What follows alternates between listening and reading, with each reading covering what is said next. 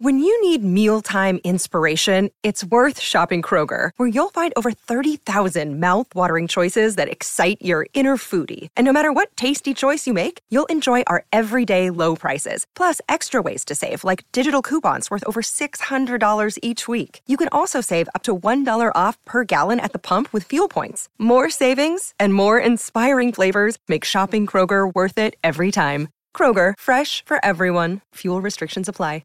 Another day is here, and you're ready for it. What to wear? Check. Breakfast, lunch, and dinner? Check. Planning for what's next and how to save for it? That's where Bank of America can help. For your financial to-dos, Bank of America has experts ready to help get you closer to your goals. Get started at one of our local financial centers or 24/7 in our mobile banking app. Find a location near you at bankofamerica.com/talktous. What would you like the power to do? Mobile banking requires downloading the app and is only available for select devices. Message and data rates may apply. Bank of America N.A., member FDIC. This is Terrio Media.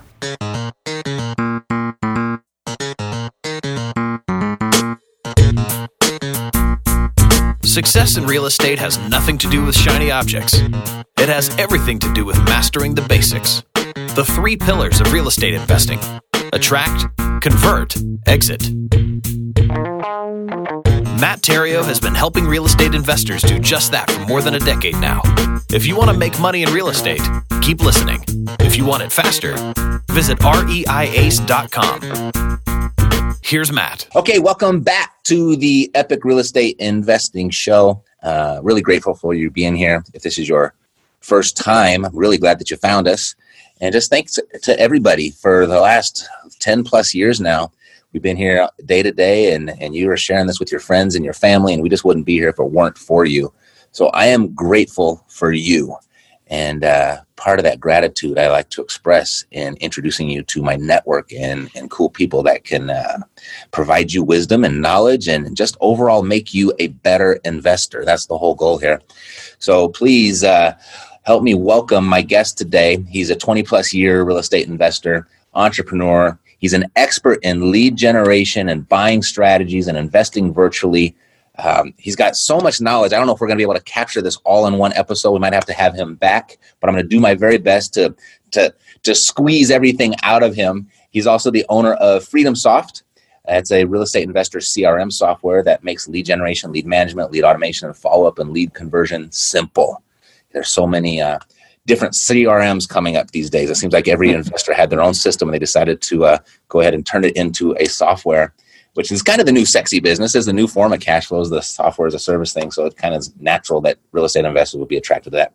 But our guest today owns FreedomSoft, and it's one of the originals, and it's been around, and it's stood the test of time because it's good stuff.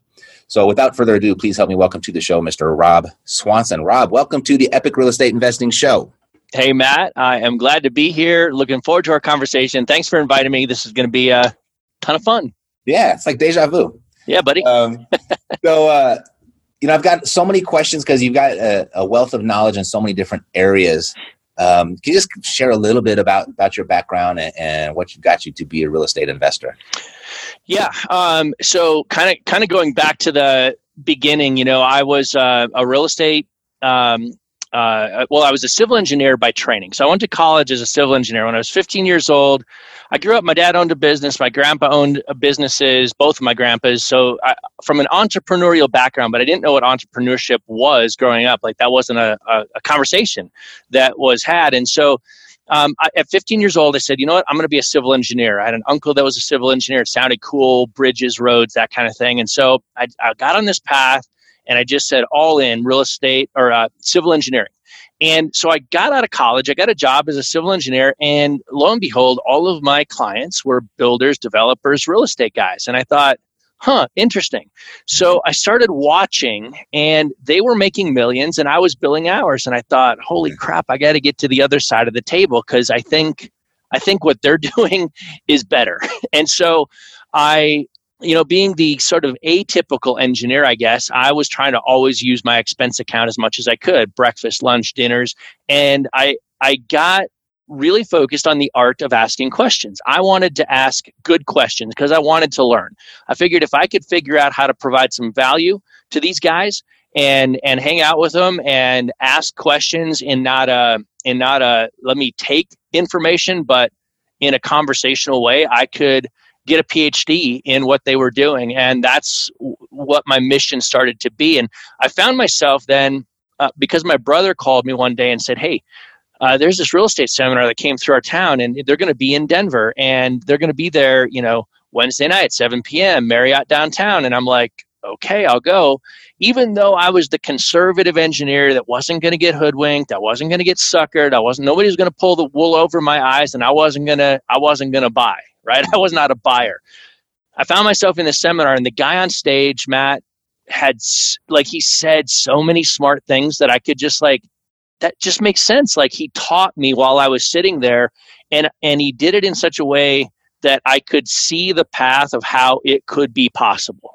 And so I took that, and I ended up investing in their course, investing in my own education. I purchased their course, investing in my education. That was an investment, my first real investment in me beyond maybe college and just that kind of stuff.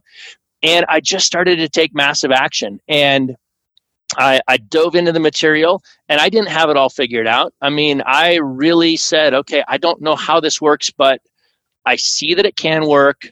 I'm hearing that it can work. I've got the basics.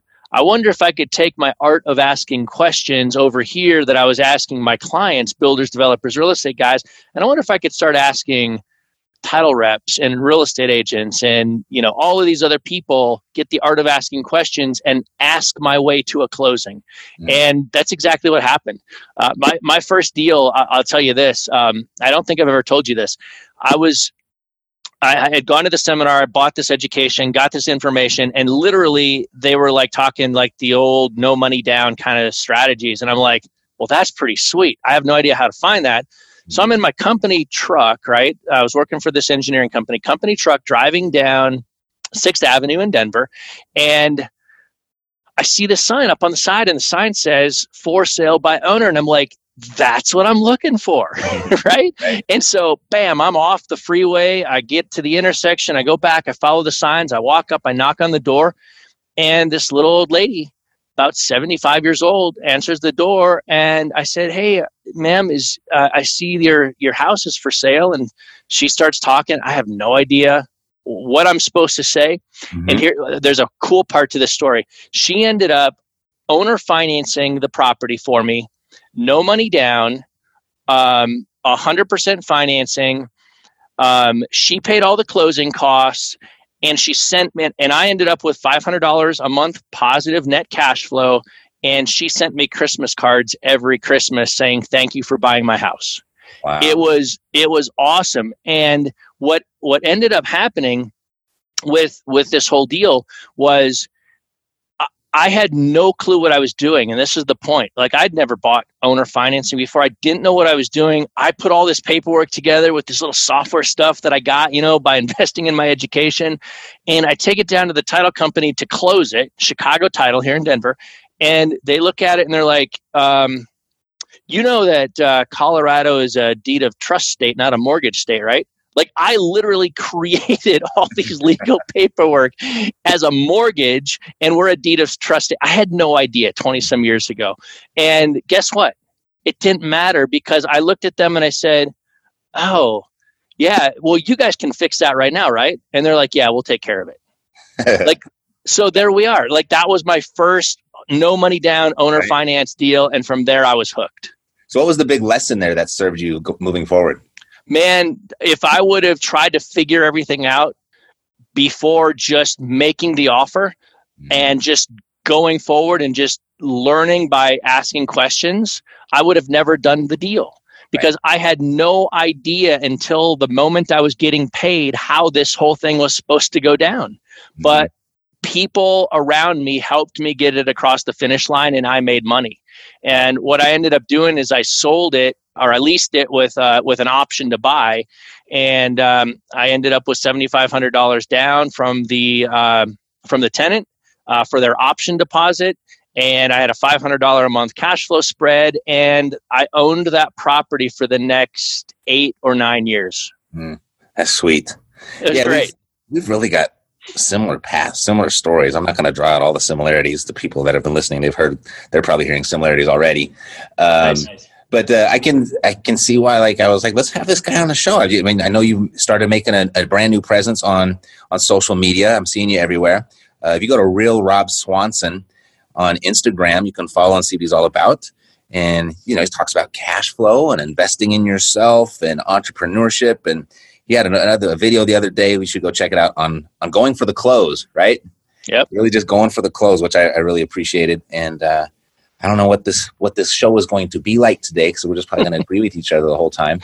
But let's talk about some of your expertise and specialty. I love the conversation of lead generation. And this is where one of your expertises lies. Yep. And I don't know, I'll kind of just put a context around it. Maybe a few years ago, hands down, number one lead generation source would have been direct mail. Yep. And it still might be. I mean, from your experience, I don't know. But I've certainly gotten more creative with my lead generation since. So I'm doing some different things. What are you seeing that's working best in the market right now?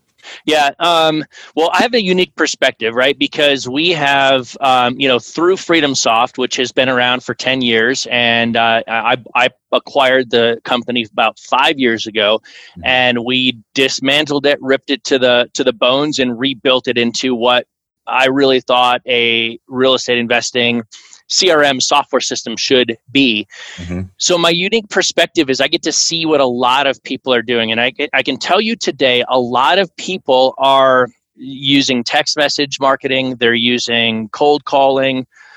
What you said, direct mail, has almost been virtually abandoned for the most part by the masses, at least. Right. Because there's the perception that there are easier other ways. And I can see this because inside of our platform, I can see texting orders go through. I can see the usage of the phone system, and I can see the direct mail orders go through, and I can see the use of the direct mail system. And they've gone like this. Direct mail is down and the phone systems are up. And so when my go-to, Matt, has always been direct mail. It has been good for me for a very long time. And what I always try to do is I try to zig when everybody else zags. So we're very heavy on cold calling in my real estate investing operation. I mean, we build our lists, we segment those lists, we scrub those lists down, we skip trace, we do that all inside of FreedomSoft, and then we build outbound calling campaigns for our guys, and they go call. Well, we also drive in a lot of leads, and I still like direct mail. I get a very good, attractive return with my direct mail, I think, for a couple reasons. Number one, we know how to match the message to the market or the message to the list that you're sending to. We're pretty good at that. We also know how to build lists that most real estate investors are kind of ignoring. And one of the things, I'll kind of share this little tip. You've got a lot of folks. This might help some people. One of the things that I do is, if you're building a list of, absentee owners, and everybody goes in and they build their list of absentee owners, and they say, show me everything with, 100% equity, then show me everything with 70% equity, and then 50% equity. And like, they just keep going down, and they build this list down to maybe 1,000 records, because, I can afford to do 1,000 pieces of direct mail today or this month, right? And so everybody builds their list in the same way. And so what we try to do is say, we'll go in and we'll build it how everybody does it. And we'll build it up to that, and usually they start 50% equity, then they'll go 70, then they'll go 80, 90, and they'll get up to, say, 95% equity. And that gets them a small enough list of 1,000 records. Mm-hmm. And we'll say, you know what? That's what everybody's doing. Everybody's buying this same 1,000-person list. Yep. So we'll go build a list between 75 and 85% equity, or 70 and 80% equity, and we'll eliminate and we'll skip the list that everybody else is buying by just picking a little segment of the equity rather than up to the end of the anchor. And that has proven good for us. I've done that test and I've looked at the overlap. And usually when I build a list as compared to what I think most investors are doing, I'll maybe get about a 15% overlap. So that means if I build a list of 1,000, I'm going to have about 150 that overlap with everybody else. but I'm going to have probably 850 records that most people, not everybody, but most people are not going after. So that's just a unique little thing that we've done, and it's worked really well for us. Right. No, that's good. I like what you just said. You like to zig when everyone else is zagging. Yep. And, when I hear people start to say that direct mail isn't working for them like it used to, I was like, oh, good. Thank you. Because Exactly. I know you're not going to be around using it much longer, and I'm going to continue to do it. Yeah, that's right. That's right. Yeah. Well, one thing that we've really gotten into the list stacking over here. So we've been looking for like those high levels of motivation and excellent pulling lists from, everywhere, right? Yep. Just everywhere. Yep. If they had a paint contractor come out, I was like, okay, if they go on the list, they got their own little section, right? And but we really been focused on what the actual direct mail pieces look like, right? I own rentals, you own rentals. You probably get a stack of mail all the time because you're an absolute owner. And so I get to see what everyone's sending. I was like, okay, well, I got 4 of these cards this month, so we're not going to send that one, right? Right. But yeah, so good. So direct mail, and you're seeing the texting working, the cold calling. Yep. Anything else? Any nuances there? Yeah, here's what I always tell people. So I always tell people sometimes the path to more leads is not actually getting more leads. Mm-hmm. And let me explain what I mean by that. I think I know where you're going with it, but I'm not going to do it. Go. Okay. All right. Let's see if we're thinking the same. I break this whole acquisitions thing into 4 segments. You said them at the beginning. I think it was in my bio or something. But you've got lead generation, which is all about your list building and what audience you're going to go after and that kind of thing. You've got lead management, which is this thing in the middle, which I think a lot of people screw up. You've got lead automation, which I believe you really have to keep simple. And then you have lead conversion. And so let's talk about these 2 in the middle first. And then we'll jump to the conversion side. Mm-hmm. I think as you just said, you guys have talked about lead generation all the time. You and I just covered it a little bit. But I think lead management and lead automation is a very missed and very overlooked thing for real estate investors. And what I mean by that is lead management is all about giving you the ability to look at your leads pipeline in such a way that you know exactly what's going on, you know what your pipeline looks like, you know the leads that you've generated, the lists you've built, what opportunities you have just sitting on your dashboard right in front of you Monday morning, Tuesday morning, Wednesday morning.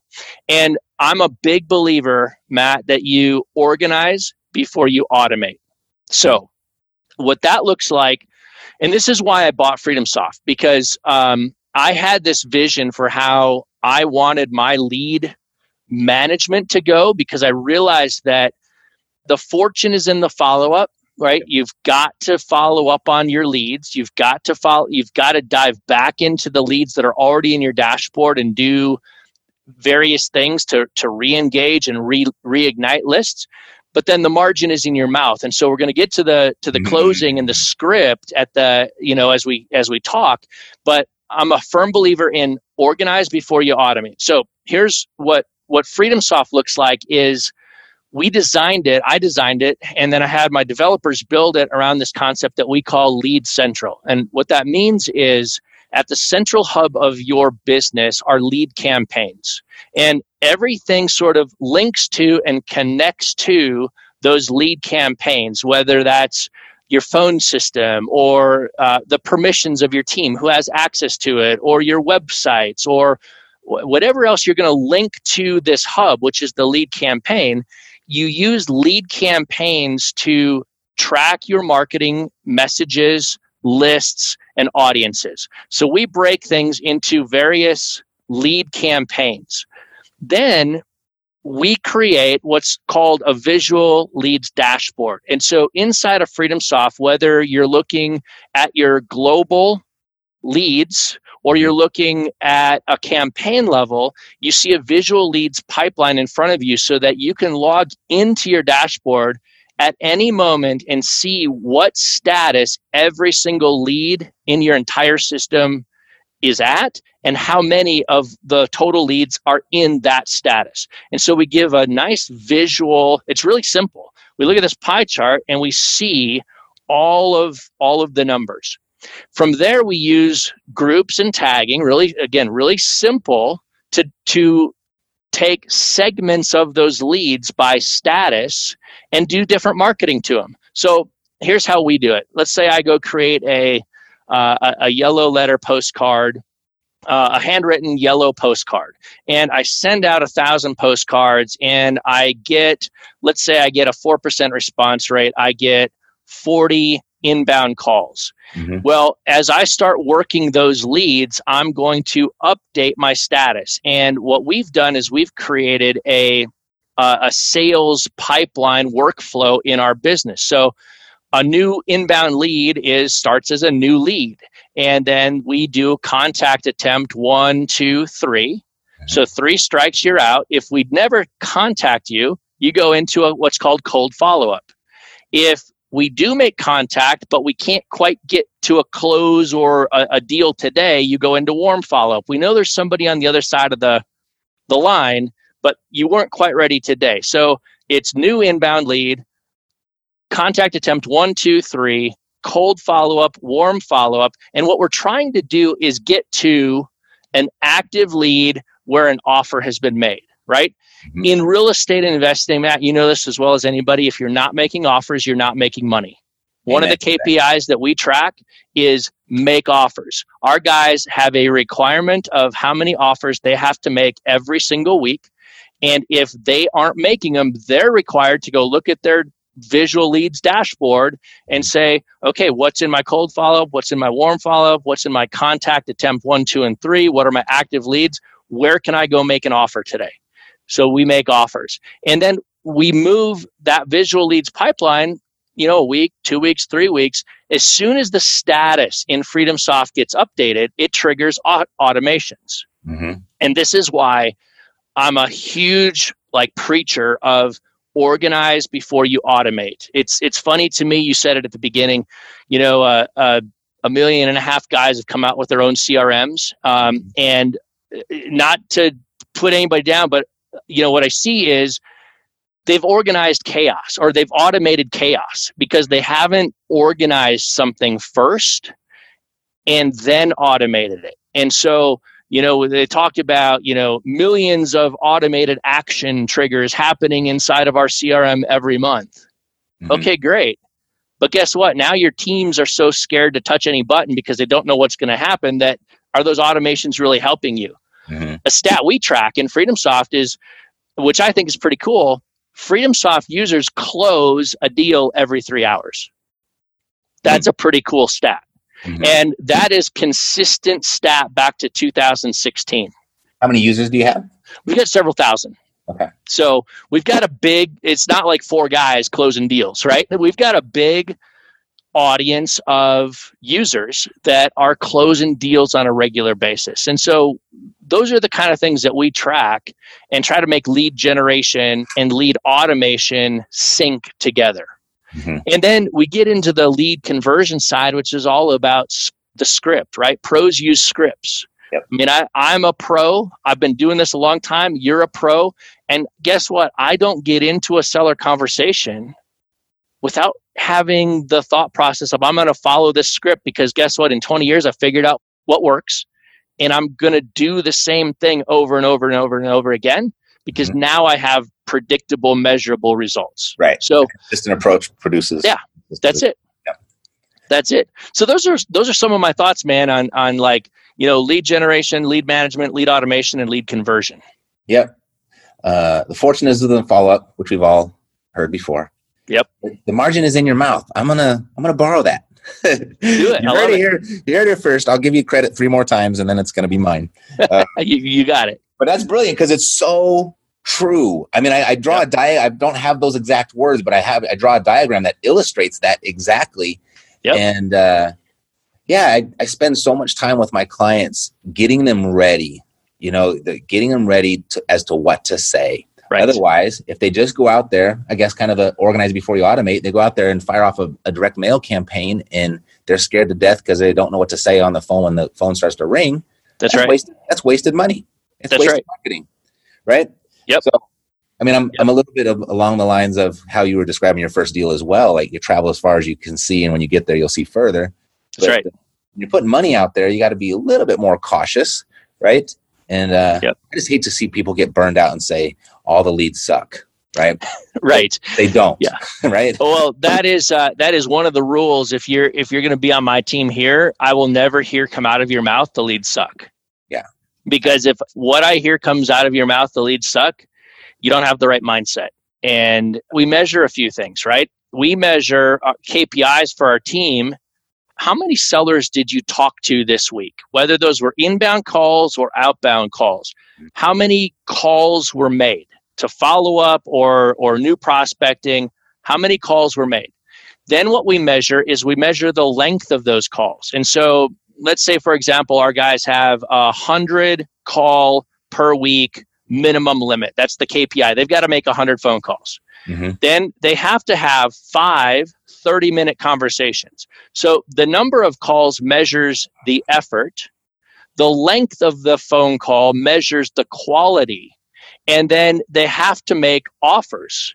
And so are they doing the right thing? And so what we break this down into in our KPIs is, number 1, are you putting in the effort? Number 2, do you have the skill set such that you're having a long enough conversation, and we found that a 30-minute conversation gives you enough time to build rapport, find the pain, solve the problem, and make the offer. Minimum of 30 minutes. And so we measure 30-minute conversations. And if our guys are coming up short of that consistently, then we go back and we look at, okay, where are they getting off script? What's derailing and shortening the conversation? And so, what we just try to measure things in a way that creates consistency, if that makes sense. Mm-hmm. Mm-hmm. Sweet. All right. So I've got a bunch of notes here as to where to go next. You got it. Cool. The conversion part, the script. What else would be the most serving? Let's talk about this, because I know you help and you coach people, and so do I. And one of the bigger concerns of every single person that comes through is that their market is saturated and there's too much competition. Yeah. Right. And you've got this experience in investing virtually, so you know how to do that. But then you also invest in your own area. What do you say to that? To somebody who says that the market is saturated, there's too much competition, I need to look elsewhere. Change your mindset, because it's not true. You've told yourself and convinced yourself of a lie. It's not true. I've been doing it for 20 years, and the things that I've been doing for 20 years still work today because I'm consistent and I put in the effort. We've mastered the skills. We've gotten to the point where we know what works and we just keep doing it. And so when people have that limiting belief mindset, I say fix it. You got to just purge it out of your head and take the actions, because guess what? The 6 other guys that could be your competitors, they have the same fears, and they're spending more time thinking about their fears and not doing something. So if you can just set your fears aside and do the action, do the work, you'll reap the rewards. I have told people that 1,500 times. Yep. If you do the right activities, and you do them consistently, and you do them with persistence, there's no way you're not going to get the results. Correct. No way. Correct. And anyone can do what I just said, but most people will not. And there is your opportunity. Yep. That's just how I see it.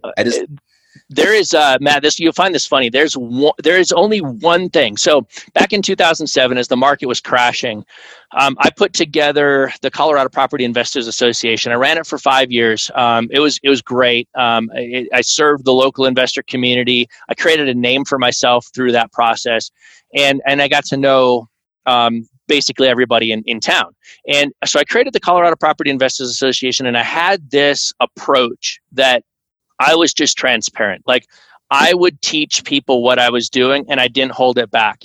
And there's one thing that I taught back in 07, 08, 09 that I looked back and I thought, oh man, do I regret ever teaching that? And it was this.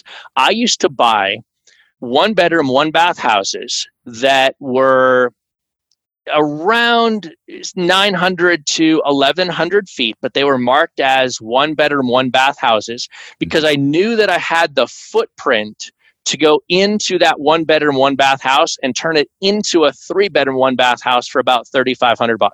Mm-hmm. Just a few, demo a few walls, put a few new walls up. So I was looking for the footprint. Yep, a big enough footprint with small 1-bedroom, 1-bath. So I was buying 1-bedroom, 1-bath pricing and selling 3-bedroom, 1-bath pricing for about $3,500, and that difference was about a $50,000 spread. I taught that, and guess what? It still works to this day. You could go into your market, if you're listening to this, go look for the 1-bedroom, 1-bath houses that are 1,000 square feet or greater, and you've just found yourself a little gold mine. And so I taught that, and I used to just clean up on these deals. And all of a sudden, I started having competition. Like, my students are actually outbidding me on some of these houses, and I'm like, oh, that kind of sucks, but okay, good for them. It's good. But yeah, it was fun to teach people because I taught that strategy. And out of the hundreds of people that I taught that to, maybe only a handful, half a dozen to 10 guys ever went and did anything with it. Yeah. Isn't that crazy? Totally. I mean, that's kind of Gary Vee's whole mantra. Yeah. I give away my best stuff for free because I know you ain't going to use it anyway. Right. But it makes me look cool because I'm giving it away, but you ain't going to use it. Right. So I just thought that was so interesting. Yep. You mentioned something about the market crash and everything. Let's kind of wrap this up. I certainly want to, let's do this again because I got 5-6 other things I could fill up 2 more episodes. But we've been in this good market for a good long run, potentially one of the longest runs ever when it comes to market cycles. Yeah. What trends or what are you seeing happening in the market, and how is it changing the way you operate? Well, so we could dive deep on this. We could do a 30-minute, 45-minute show just on that topic. Back in 2007, because I was tracking about 8,000 cities, 43,000 zip codes across the country. I built a little software thing back in the day that was going out, pulling all this data, and I could see the supply and demand numbers getting weird. And so I exited my portfolio, and then here's the date.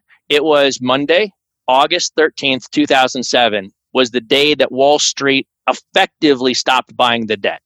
Okay. And so a buddy of mine owned a mortgage company, and they originated loans, and they sold all their mortgage loans off to Wall Street and in prepackaged deals.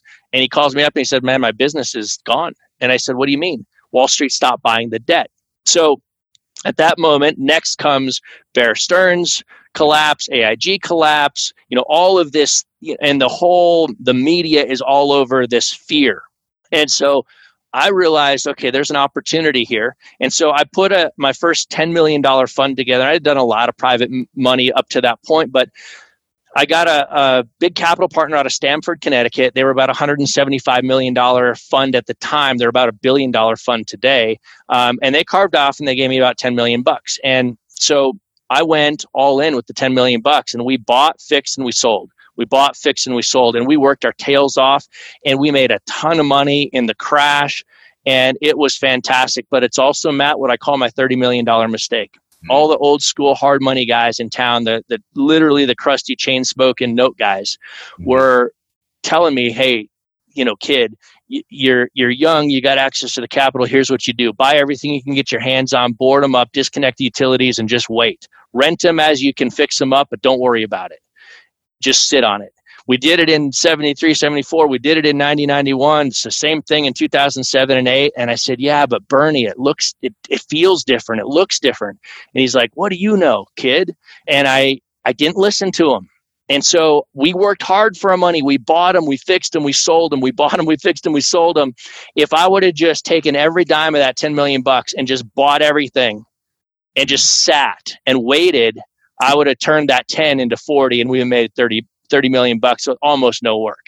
Now, so that's like, I went all in the last crash, and I made a $30 million mistake. And so that resulted in me saying, what did these guys know that I didn't know? Like, how did I miss it? And so I went back and I studied the crash of 73, 74. I studied the crash of 90, 91. And I studied the crash of 2007 and 8. And I found 3 storms that converged each crash of the last 3 housing market crashes. So here's what they are. Number 1, there was a presidential transition. Matt, at the time that we're recording this, what are we staring down the face of, right? So there was a presidential transition. Maybe a second term. Yeah, and that's my point, right? So people keep asking me, when is it going to crash again? Mm-hmm. Well, there's 3 things here that converged the last 3 times it crashed. So let me tell you, and then I'll give you the answer to kind of what we were just alluding to. Number 1, presidential transition. Number 2, financial policy change. Because presidential transition, and they come in and they change the financial policies to make the other side look bad and fix all the evils of the last 4 or 8 years, right? And followed by stock market turmoil. Okay? And so you've got presidential transition, you've got financial policy change, and you've got stock market turmoil converged in all 3 of the last housing market crashes. Mm-hmm. So people ask me, hey, Rob, when is it going to crash? You said, you wrote this book, you've studied this stuff. When is it going to crash? And I say, well, it depends on what happens in the next election. Because if the incumbent president gets another 4-year term, we don't have a presidential transition. So I don't believe we're going to see financial policy change. And I don't believe that's going to trigger stock market turmoil. And so if we do see a change of the guard at the presidential level in the next, whatever it is, 6 months or so, then I think that whole crash cycle moves up. So I think we're probably 2 years, a year and a half to 2 years if there's a change. I think we're 4 to 6 years if there is no change. Mm-hmm. And so that 4 to 6 puts us out to 2025-ish, right, as an average. And if you look at all the cycles, and you can kind of see this because of 8-year terms, 8-year, 4-year terms of the presidential transition, the cycle is about 17 to 18 years between crash. And a 17-year cycle or an 18-year cycle-ish will put us 2025. And so if it's consistent, that would put us at 2025. So I'm not the guy that is trying to predict the exact moment in time, but I definitely have studied and looked back to say, okay, what were the triggers that caused the crash? Mm-hmm. What were the things that converged consistently in all 3 of the last housing market crashes? And then going forward, what is my strategy today before the crash? What's my strategy during the crash? And what's my strategy after the next crash so that I can maximize that opportunity? So that's where I'm at today. So is it just business as usual right now until you see the change? Yeah, so business as usual, yes, but I really buy conservatively on cash flow. And I do that I look at markets, there are boom and bust markets that historically over the last 30, 40, 50 years skyrocket up and crash, right? So you've got boom and bust markets, and you have what I call price stable markets. Those are markets where prices go up and down just on this rolling wave. They don't boom and bust, they're just price stable. And so what I discovered in my research looking back is if I just break markets simply in that way and look at historical, today I buy conservatively on cash flow in price stable markets, because one thing happened in all 3 of the last housing market crashes in well-positioned single-family homes and or really single-family homes for the most part and well-positioned multifamily. Rents went up. I can talk about mathematical model of why supply and demand created that. Mm-hmm. But that's why today I believe that we're not at the peak. I'm not sure when it's going to peak over and crash, but I do believe that we're on the upper 75 percentile of where the market can go just from a pure affordability standpoint. We can't go much higher. And so I'm in what I call a price stable market today, buying conservatively on cash flow, knowing that when the market crashes, rents historically the last 3 times have gone up. And so that's where I'm at. I like it. What's a conservative cash flow purchase to you? Emphasis on the conservative part. Yep. So I'm really big, like when I kind of teach people to invest in real estate, build their cash flow, I tell people to go build your buy box. Like, understand what makes a good deal for you. And so I'll tell you what mine is. I like to buy in price stable markets. I like to buy in C class neighborhoods. I like to buy brick or stick houses. I like to buy between 900 and 1,150 square feet. I like to buy 3-bedroom, 1-bath. I like to buy in such a way that I can bring private money in and cover all my costs and expenses, refinance them out, and get all of my capital back. So I've got to buy cheap enough that I can refinance out at a 70% loan and pay off the private lender, and probably stick typically my buy box says stick $5,000 to $6,000 cash in my pocket. And I'm looking for $250 to $300 a month net positive cash flow. So that's my buy box. And so when I go looking for a deal, it either fits that criteria or it doesn't fit that criteria. I know exactly what I want. That's very good. Yeah, we call those our minimum deal standards over here. Perfect. Perfect. Investors are shoppers of deals. That's right. And there's just too many people that go out and buy stuff, and they don't know what they're buying. It looks like a good deal, so let's buy it. No, you got to know what you're looking for, right? Totally, man. Totally. Yes, I can't believe it's taken us this long to connect like this. This is crazy. But I know. Let's do it again. All righty? Love to. Pleasure. Love to. So for people that want to get in touch with you, what would be the best way for them to do that? Yeah. People can go out to robswanson.com, ROBSWANSON, robswanson.com. And I've actually written a book, Matt. I haven't released it yet, and there's a few reasons why. I've been tickling it for about the last 18 months, and I haven't released it. But people can go download a free chapter or two if they go to robswanson.com and just look for the book. And the book is titled "Cash In: What to Do Before, During, and After the Next Housing Market Crash." And I lay out in depth and detail a lot of the stuff that we started to just precursor on right now. Mm-hmm. And because there's a whole segment of that plan, what do you do in the downward, fall of the crash, and then post crash? How do you recapitalize your dollars? Right. And what I call build wealth faster. So that's the best way to do it. I see in your bio it says released early 2020. Yep. We are early 2020, sir. When's it coming out?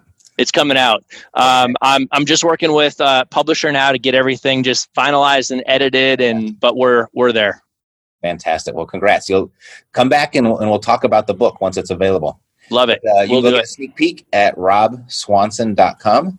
And then if FreedomSoft sounded interesting to you, go check that out. Is that freedomsoft.com? Yeah, freedomsoft.com. And we we do a lot of training on stuff, right? So we really educate the investor audience on lead generation, on lead management, on lead automation, and on lead conversion. And so, if you want to dive into that topic with us, we'd love to teach you. Super. All right, bud. It's been a pleasure, and we most definitely will do this again. Sound good? Love it, buddy. You bet. All righty. So that's it for today. God bless. To your success. I'm Matt Theriault, living the dream. Yeah, we got the cash flow. Yeah, we got the cash flow.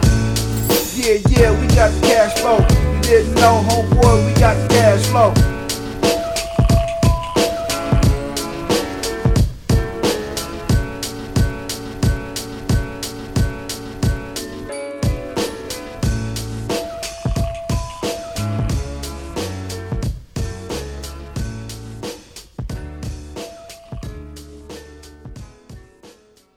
This podcast is a part of the C-Suite Radio Network. For more top business podcasts, visit c-suiteradio.com.